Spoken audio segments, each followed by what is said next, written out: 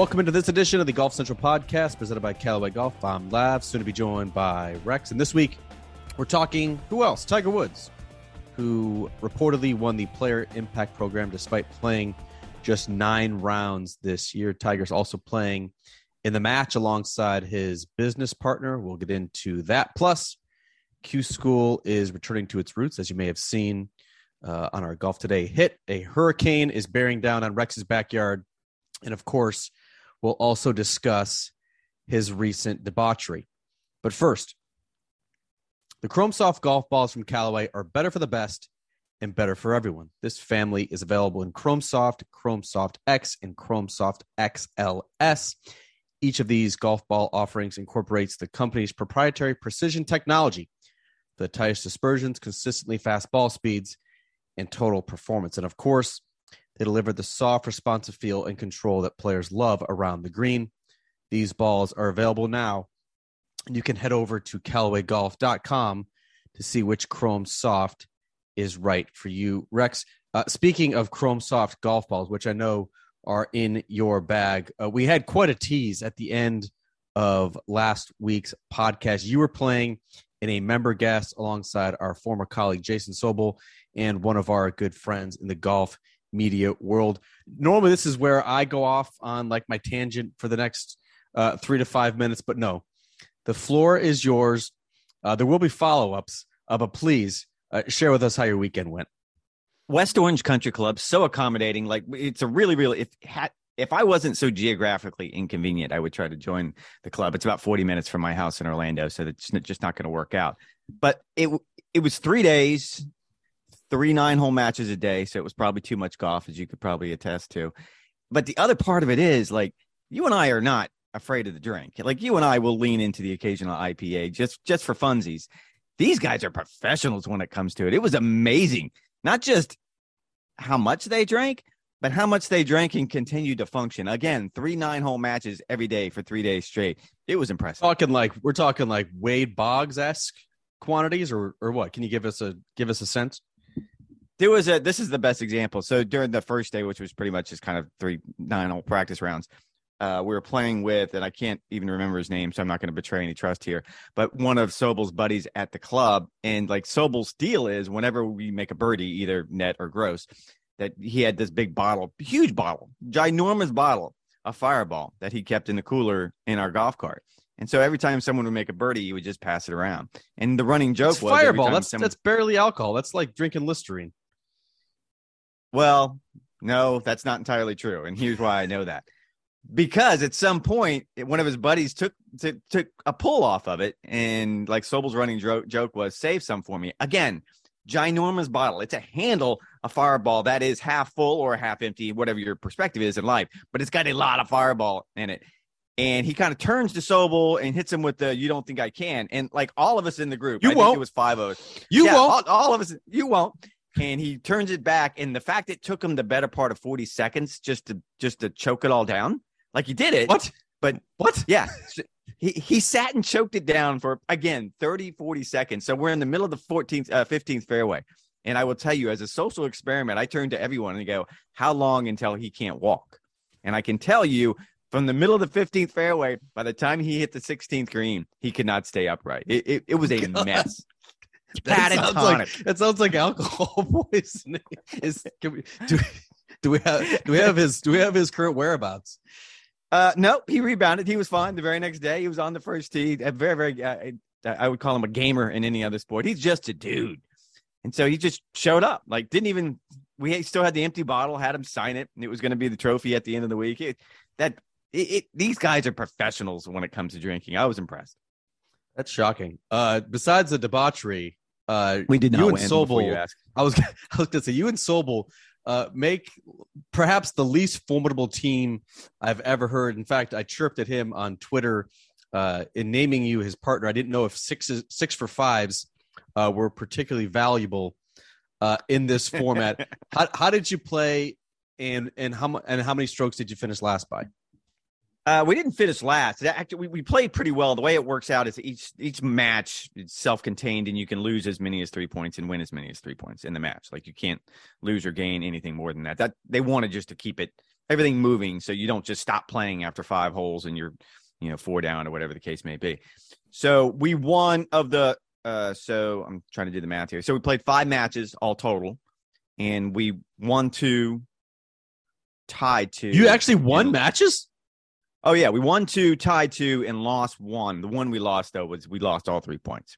So we didn't have. There's not much you can do after going down 3 points in this thing. So we think of the format as you just come out of each match with X amount of points, either negative or positive. And so the first match we tied. Second match we got 1 point. Third match we lost 1 point, and then the fourth match we lost 3. So at that point you're kind of out of it. But it was fun. I mean, it was. It was a cool format. Did you actually contribute? I've played West Orange before. I could see how it could potentially appeal to your game. Yeah, there was a couple 6 for 5s. I mean, the way this worked out. And that was actually good enough. Sometimes, yeah. So I mean, it's not the easiest golf course in the world to play. So you kind of have to keep it all in front of you. Probably the best part was, and again, this was kind of the first time I'd done something like this. So I believe there was 10 flights. The winner of each flight then went to kind of a shootout, and they started 5-on-1 and 5-on-10, and so it was an alternate shot shootout at that point. And so as fun as the week was, it comes down to this tense last hour where people just hate each other. They hate each other. They've just drank half a handle of Fireball. Yes, I can only see how that could have gone. Shout out Callaway for supplying you with all of your equipment that actually won matches. That's shocking. That's actually shocking to hear. I thought you guys would have gone totally over. Sobel can't hit it more than 50 feet off the ground. He's actually not a bad player, but his traj is actually ideal for these current 40-mile-an-hour winds that are whipping outside my house right now. He has a unique swing. Like, we can both attest to that. It's like an Arnie slash. I mean, that's being kind, but I think the best part about it is everyone it's a member guest, like an 85-year-old Arnie slash. Well, it's a member guest. So every guest that walked to the first tee and saw him tee it up and do that crazy move that he does. I mean, all of them were thinking from the first tee that, oh, this is going to be easy. Like, we're going to wear these guys out. And Sobel doesn't miss many shots. You're right. He's scrappy. He hit it too far. He's scrappy. Oh yeah. And I think he chipped in 2 or 3 times over the course of the week. Like, I mean, he knows how to get under people's skin. It was perfect. Shout out Sobel, one of our good buddies. Shout out Callaway for supplying. Give me a shout out Callaway for golf balls. I definitely needed plenty of golf balls. Thank you so much, Callaway. And the other half of it is I walked away. Stay away from my man Ethan. Way out, Ethan. Help me out. I walked away from the weekend thinking to myself that the rules of golf, someone needs to step in. Like, as fractured as golf is right now at the top, I'm talking about Live Golf, I'm talking about the PGA Tour, I'm talking about there's no place to go forward. These are dark times for golf. We have to figure out a way to make the game better. We have to figure out a way to get these two sides together. You know, a bigger issue in my mind than that? Can we come up with some sort of uniform way that, okay, that putt is good? Because I spent 3 days shaking my head, not shaking my head. Inside the leather. Giving thumbs up, thumbs down. No, yes, no. Well, we good? We're not good? I'll putt it. It was awful. That part I did not enjoy. I thought inside the leather was like a common accepted practice. I don't think so. No. That's not it. Because and here's the deal: like, some guys would just kind of blank and walk away. Is what I realized. Like, most guys who get in this situation. Well, it's not even that. I don't even think they're trying. But the problem is once you sort of blank out and you make them, you make somebody hit an 8-inch putt that they miss, then all of a sudden, well, you missed it. Like, there's just I'm sorry I made you putt it, but you did miss it. This definitely reminds me of the match. Fairmont St. Andrews, former boss Jay Coffin, 2-footer to win the match. Lily does not even sniff the hole. I don't think he spoke to us again for 24 hours. He was mad, obviously, that he missed it. Embarrassed, certainly, that he didn't hit the hole. But definitely just straight up pissed off that he even had to putt. That he even had to putt it in the first place. You actually, so this is a professional segue, Rex. You actually played nearly as many rounds over the weekend that Tiger Woods did the entire year, and yet he is the winner of the Player Impact Program, as reported on Tuesday by the Associated Press's Doug Ferguson. Now, Rory McIlroy is the one who told Fergie that Tiger won, so it's Tiger 1, Rory 2. The rest of the list should be finalized and publicized in the next couple of weeks. A couple of thoughts here, Rex. Tiger, I actually think it's been overshadowed, his appearances this year, because of all the live stuff that we've dealt with over the past 6 months. Like, him returning at the Masters was like a gigantic news story. It's hard to actually remember all the way back to April now, but like, the reports started coming out that, oh, he's actually thinking about playing, and he's kind of simulating rounds down at Medalist, and then we're tracking his plane as he did the scouting trip up to Augusta National. And then that Monday practice round at Augusta National, when he first arrived on property, was probably the biggest crowd that I saw the entire year, crammed on that first tee to see Tiger Woods return to Augusta National. I don't think it was any surprise that he was number one despite limited action. I guess the only question is, like, will he ever not win this? Like, even if he plays just once a year, maybe, like, 2021, he didn't play at all besides the PNC Championship. Like, should the player impact program just like be renamed after him? Should it just be understood that he gets the top prize, which I think is $20 million, and then like everyone else just follows suit? Like, how would he ever not win this? I'm going to agree with you, and I'm going to take it one step further. Do the hot take thing and just give it to him forever. I mean, you're just going to win. You should just name the list after Tiger Woods, and this is the Tiger Woods do good list going forward. Tiger's going to be one, and then whoever else is going to be second, third, fourth. Because every player that I've talked to, every person inside golf, whether it's a manager or someone that works at the tour or those of us in the media, we all agree that, since the beginning of time, as far as we go back 20 years, we should all cut Tiger Woods a piece of our check, because none of us would be in this like the position Tiger without tax being repaid now that he's not as competitive, right? Like, this is the Tiger tax. Like, I think like Charles Howell III, who benefited probably more than anyone from this Tiger bump, right? Like, he won 3 times on the PGA Tour, but collected more than $50 million. Like, that's CH3 catching strays now. All of a sudden, I don't know why you had to throw him. He would be the first to admit that he benefited from a Tiger bump. Like, winning 3 times and more than $50 million in earnings. That's preposterous. And yet, I don't think that's what players of that era accomplished. So now that's almost like being repaid. Like, I don't think anybody disagrees with that.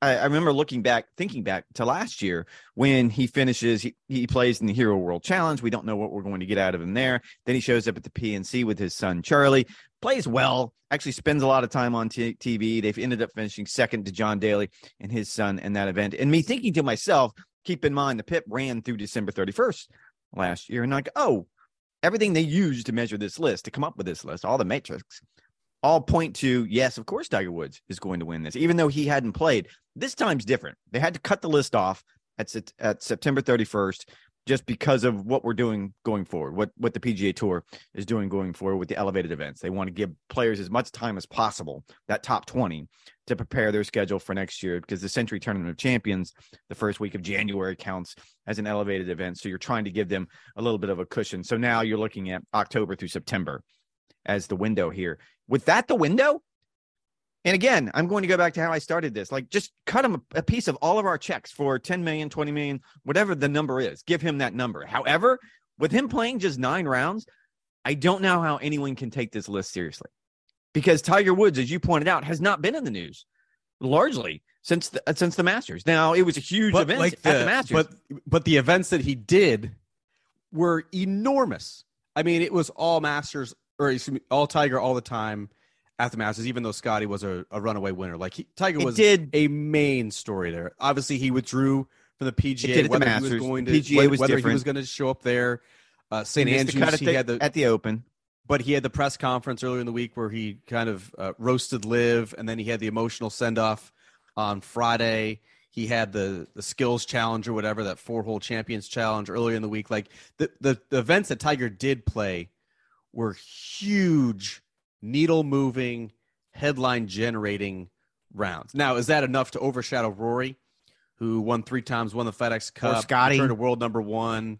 I mean, certainly Scotty, because you have other metrics in terms of social media engagement and not so much anymore. That's the part I'm leaning into here. Is we don't know exactly how they come up with this list. The tour has crawled further back into the shell. That is, no, we're just going to come up with a list and you're going to enjoy it. I think the problem with all of this is, and again, cut Tiger a check right off the top. Just give it to him right off the top. It's 2 through 20 now that I think everyone's really curious about, because no one knows 100% exactly how a guy ends up on a list. And we're probably going to get a better understanding of it in the next few weeks when it does come out and you can kind of look at who ended up landing points. But you're right. I don't know how. I mean, Rory being the primary example here, because not only did he do things on the golf course to stand out from the rest of the crowd. He was a de facto player spokesman for the PGA Tour. He was an every news story. Yeah. So not only is he exposing himself on a Sunday, that didn't come out right at all. Phrasing. Not only is he playing well on Sunday, good enough to get into now to that the is now that is enough to win the PIP. That's going to get you exposing yourself on a Sunday. Not only is he going out on Sundays and making this about the competitive part of it, which I've argued since the beginning of the PIP that, look, there needs to be a better competitive component to this, because you just can't lean into who's popular, because now you're going to end up with a guy who's going to lose his tour card that ends up getting this PIP money. And now all of a sudden you're sort of crossing these lists. In Rory's case, not only did he do it competitively, but he did it off the course. You're right. He was the spokesman. Gladly, he was the spokesman at every turn. Every time he was asked about PIP, every time he was asked about the PGA Tour, every time he was asked about Live Golf, he had something not just to say, but something interesting to say. So I'm not sitting here saying that Rory should have been number one. I just don't understand how Tiger is. Like, I'd like to see the numbers. Show me the math. How was Tiger number one last year? He was out because of the car crash, which happened in February. He hadn't played before that. There were scant updates all year long about his recovery. And then he played the PNC, which was cool, right?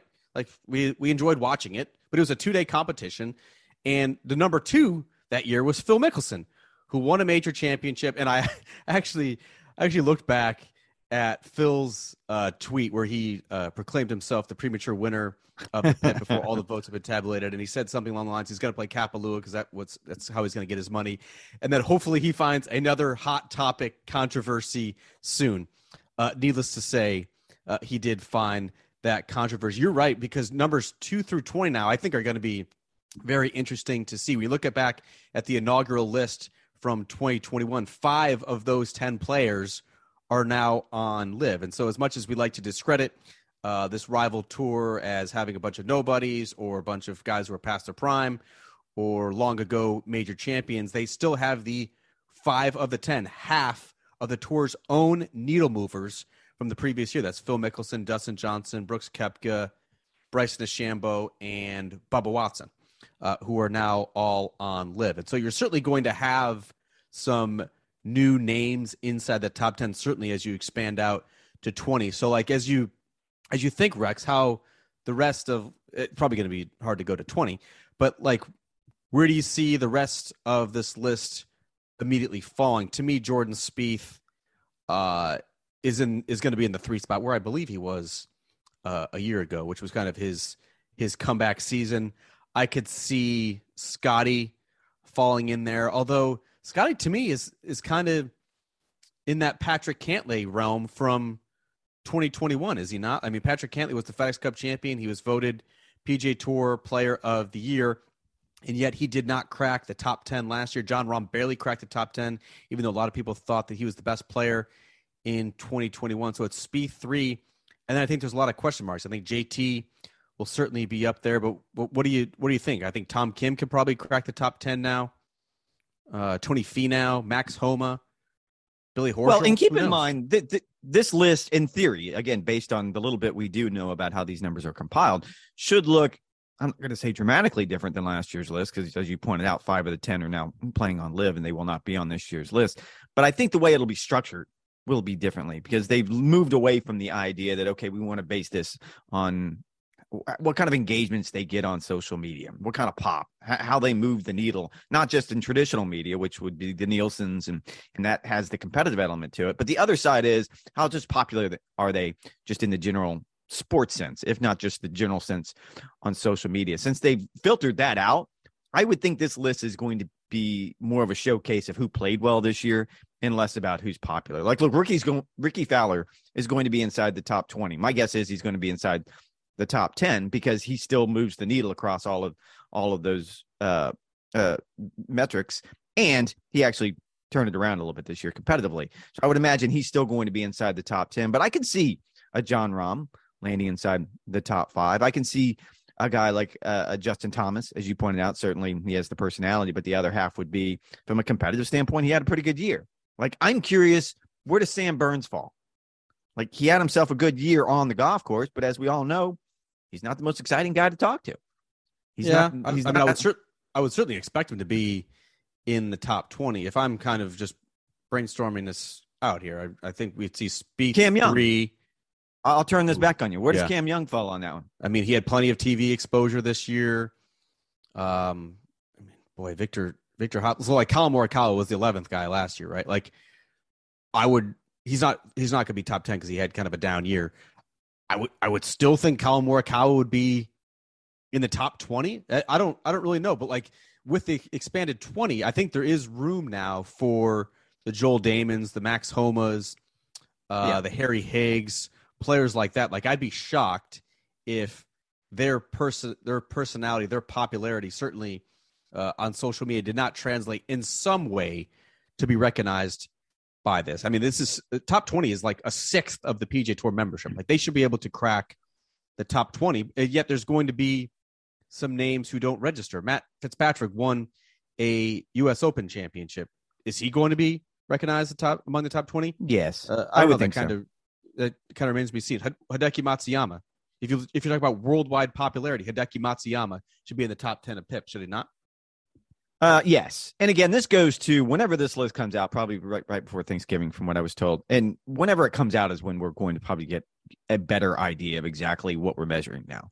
Because I don't think this is going to be the list last year where we kind of scratched our head and tried to figure out, well, how did Tiger Woods end up at number one? I mean, did what he do at the PNC for 2 days really influence the list that much? Because if so, then something seems a little bit off. However, in this particular case, I think what you're going to end up with is the guys who perform the best over the course of the year combined with sort of, I'll call it the Max Homa factor here, right? I mean, there is a personality there. If Max Homa is not in the top 10, we riot.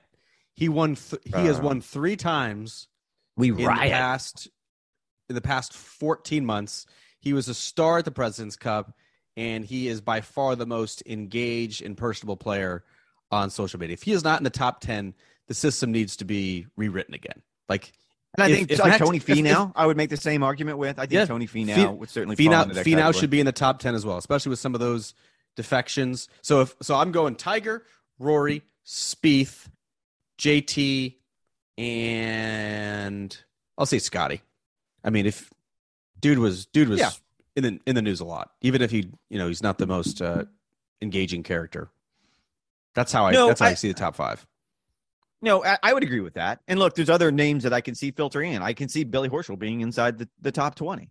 And that's good. He's going to be a little polarizing because people are going to look at Tom Kim. There's going to I could see Tom Kim. Tom Kim is certainly going to be up 10. there. But it's going to be an opportunity for us to get a better handle on it, because I think what happened last year is probably not a good indication of what we should expect this time around. So the match, which will be Tiger Rory versus JT and Spieth, will apparently not be counting towards the PIP total this year, because as you said, this is going to get announced in the next 2 weeks or so. But with this latest installment of the match scheduled for December 10th, that is a late day on the sports schedule, 6 p.m. Under the Lights Pelican Golf Club, which is actually hosting this week's LPGA event, although it certainly appears as it could be impacted by what is now Hurricane Nicole. Is this going to be enough to get you to tune in, Rex? December 10th, Tiger, Rory versus JT Spieth. You going to watch? Yeah, absolutely. I mean, I think it'll be entertaining either way, because here's the deal. Some of these have been contrived. I think we can all agree with that sometimes when you try to shoehorn these personalities into these different roles, it doesn't work very well. And I just think trash talk does not come naturally to golfers, by and large. Take it from what I learned last week at the member guest at West Orange, that trash golfers are not very good at it. In this particular case, though, you're talking about 4 guys that like each other. You're talking about 4 guys that have spent a lot of time around each other.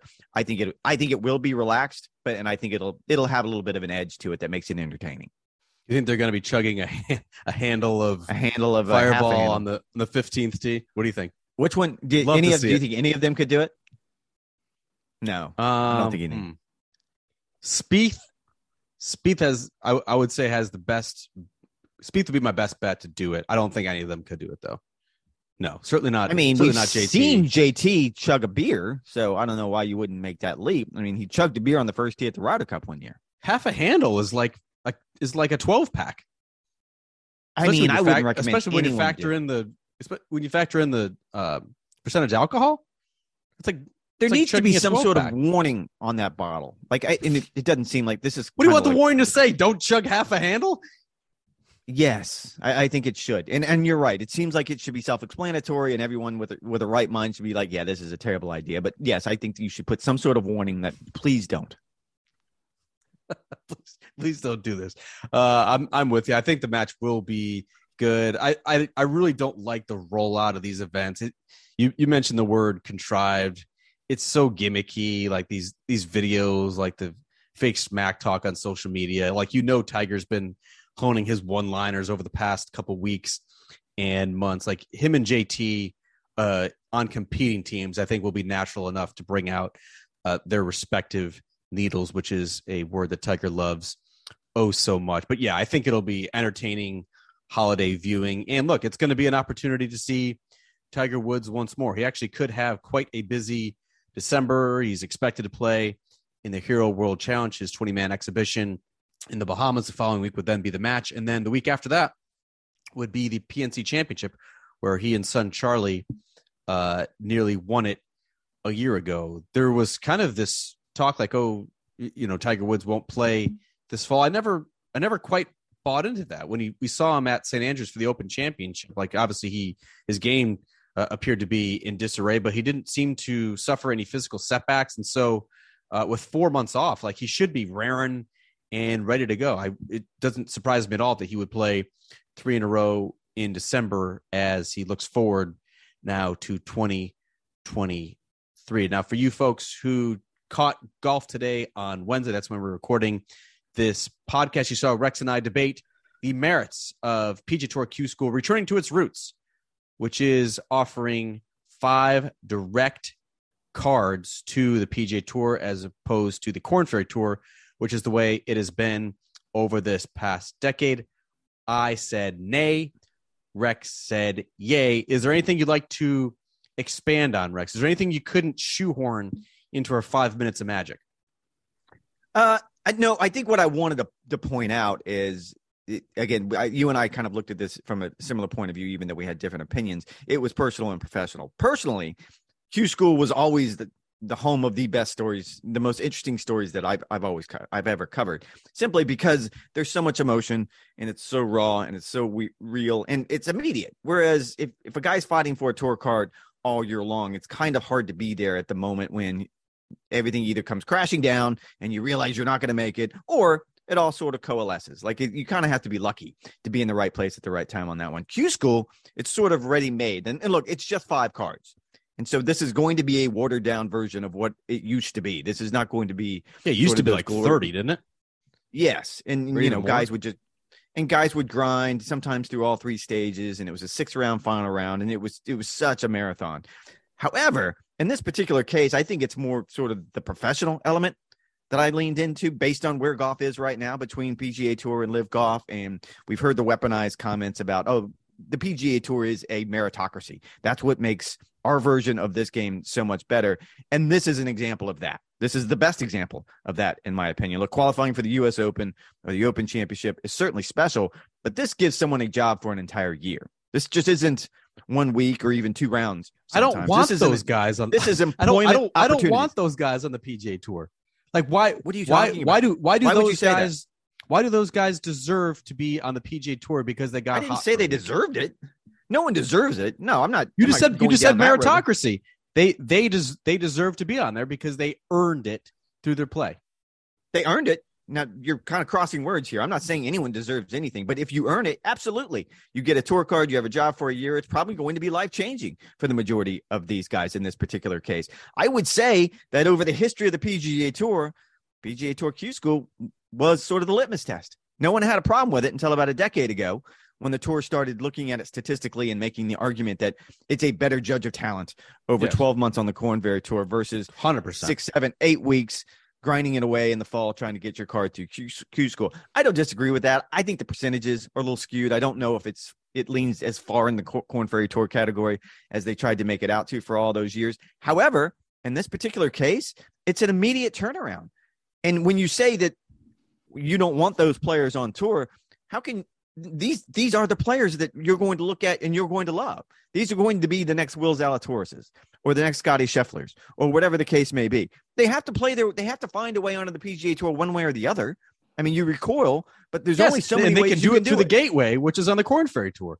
Give me a guy who proved himself over 7 or 8 months as opposed to a guy who did it in 3 tournaments, which is essentially what the Q School process is going to be. The point that I tried to make in the Golf Today hit, I don't know if I did so effectively or not, is that there is a turf war now with Live Golf. Both brands trying to say that they are the preeminent destination for the best players in the world while also creating the most entertaining product. And so to that end, the PGA Tour should be committed and trying to create the best membership possible. They're doing that now by skimming their membership with only 70 guys, keeping cards, and then they're having this priority type series. You're having these elevated events with just the stars. Beginning next year, you're going to have the top 10 players on the DP World Tour Order of Merit, who then get their PGA Tour cards. You're going to have 30 guys from the Corn Ferry Tour. We're expected to have at least one college player, perhaps more, if they get through this accelerated program, which should be finalized next week for the top college players. I think those are all really good steps. I think the European step is a no-brainer. And so I just think 5 is too many.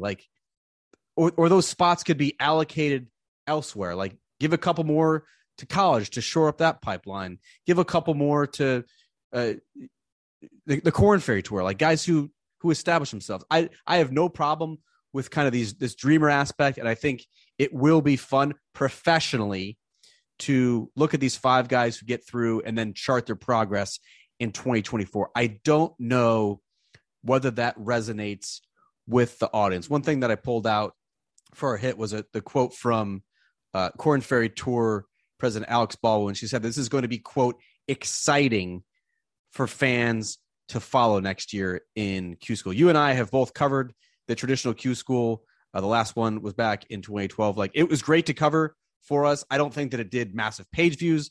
It certainly wasn't streaming on golfchannel.com as the Corn Ferry Tour Q School just did. It doesn't seem like there was this intense desire to follow all the Q School graduates the next year. Maybe that'll change. Maybe I'm wrong, but it kind of feels like Monday qualifiers where, it's a cool story for a couple of days. And then once the actual competition begins, we're focused on Rory and Scotty and John Rahm and the like. It feels very similar to me. And I hope that Ryan French, our good buddy, does not totally dismiss that call up that of Monday qualifiers. He's coming at you. Brian French is coming after you. You know that. You're not at me. It's very similar. He's coming for you. But like everyone is engaged with those stories, and like there are like so many. There's hundreds, if not thousands, of great stories of guys who are grinding. But those are day or two stories, and then once the actual tournament begins, they show them on the telecast. Oh, here's Monday qualifier, whatever his name is. Yep, he's 7 over par, having a tough day, but boy, what a great story it is to get him into the field this week at the Houston Open. Okay, let's go over to 14 now with Scotty Scheffler, who's tied for the lead. Like, that's just how it goes. I kind of feel like the Q School graduates will be the same way.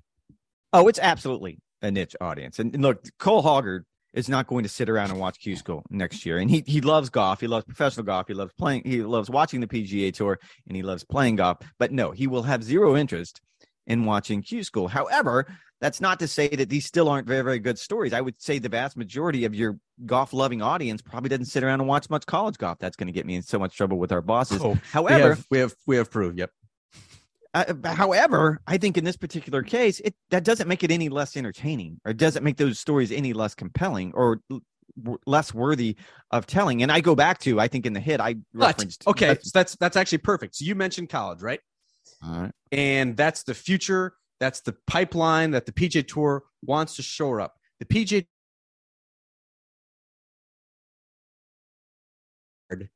for the points leader in the PGA Tour University rankings. That's not enough. And so if they're saying it's one card for college, what does that mean then for these dreamers, for these grinders, for these guys who have been living on the mini tour? Why are all of a sudden we should have that fivefold and deserving of PGA Tour cards? That doesn't make any sense to me. Well, no, but your logic's not adding up here. Two things can be true in this particular case. You're right. If there's no audience for college and there's no audience for these Q School mini tour grinders, why are all of a sudden you're getting fivefold?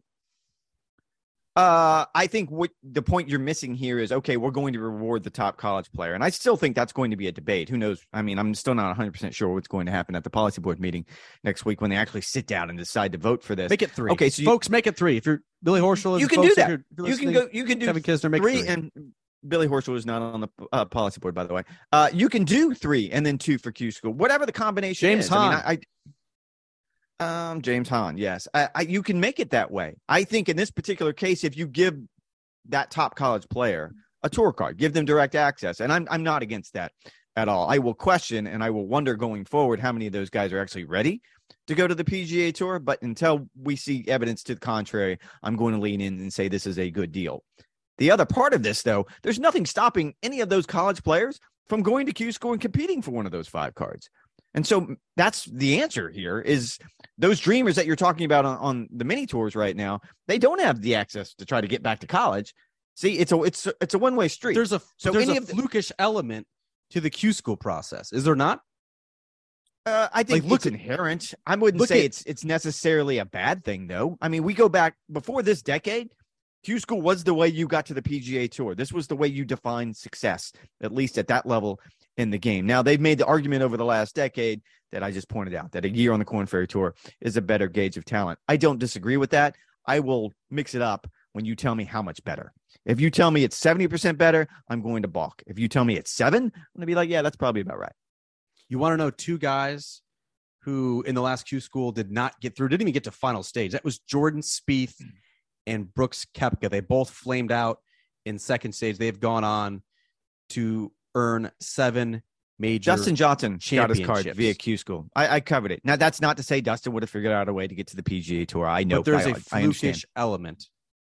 I'm not denying that. There's plenty of players. I think the one that always comes to my mind is Zach Johnson, where he has told me on numerous occasions that he would have never been able to earned his way onto the PGA Tour via Q School because it just wasn't, his brand of vodka that he needed that some year. Some players just aren't wired for that type of golf. Yeah.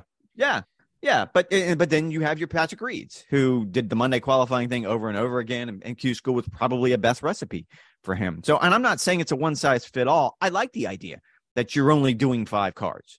Again, it's a watered down version of Q School, but I think given the context, given where we are in the game right now, given all the things that are pulling in different directions, I think it's a good compromise.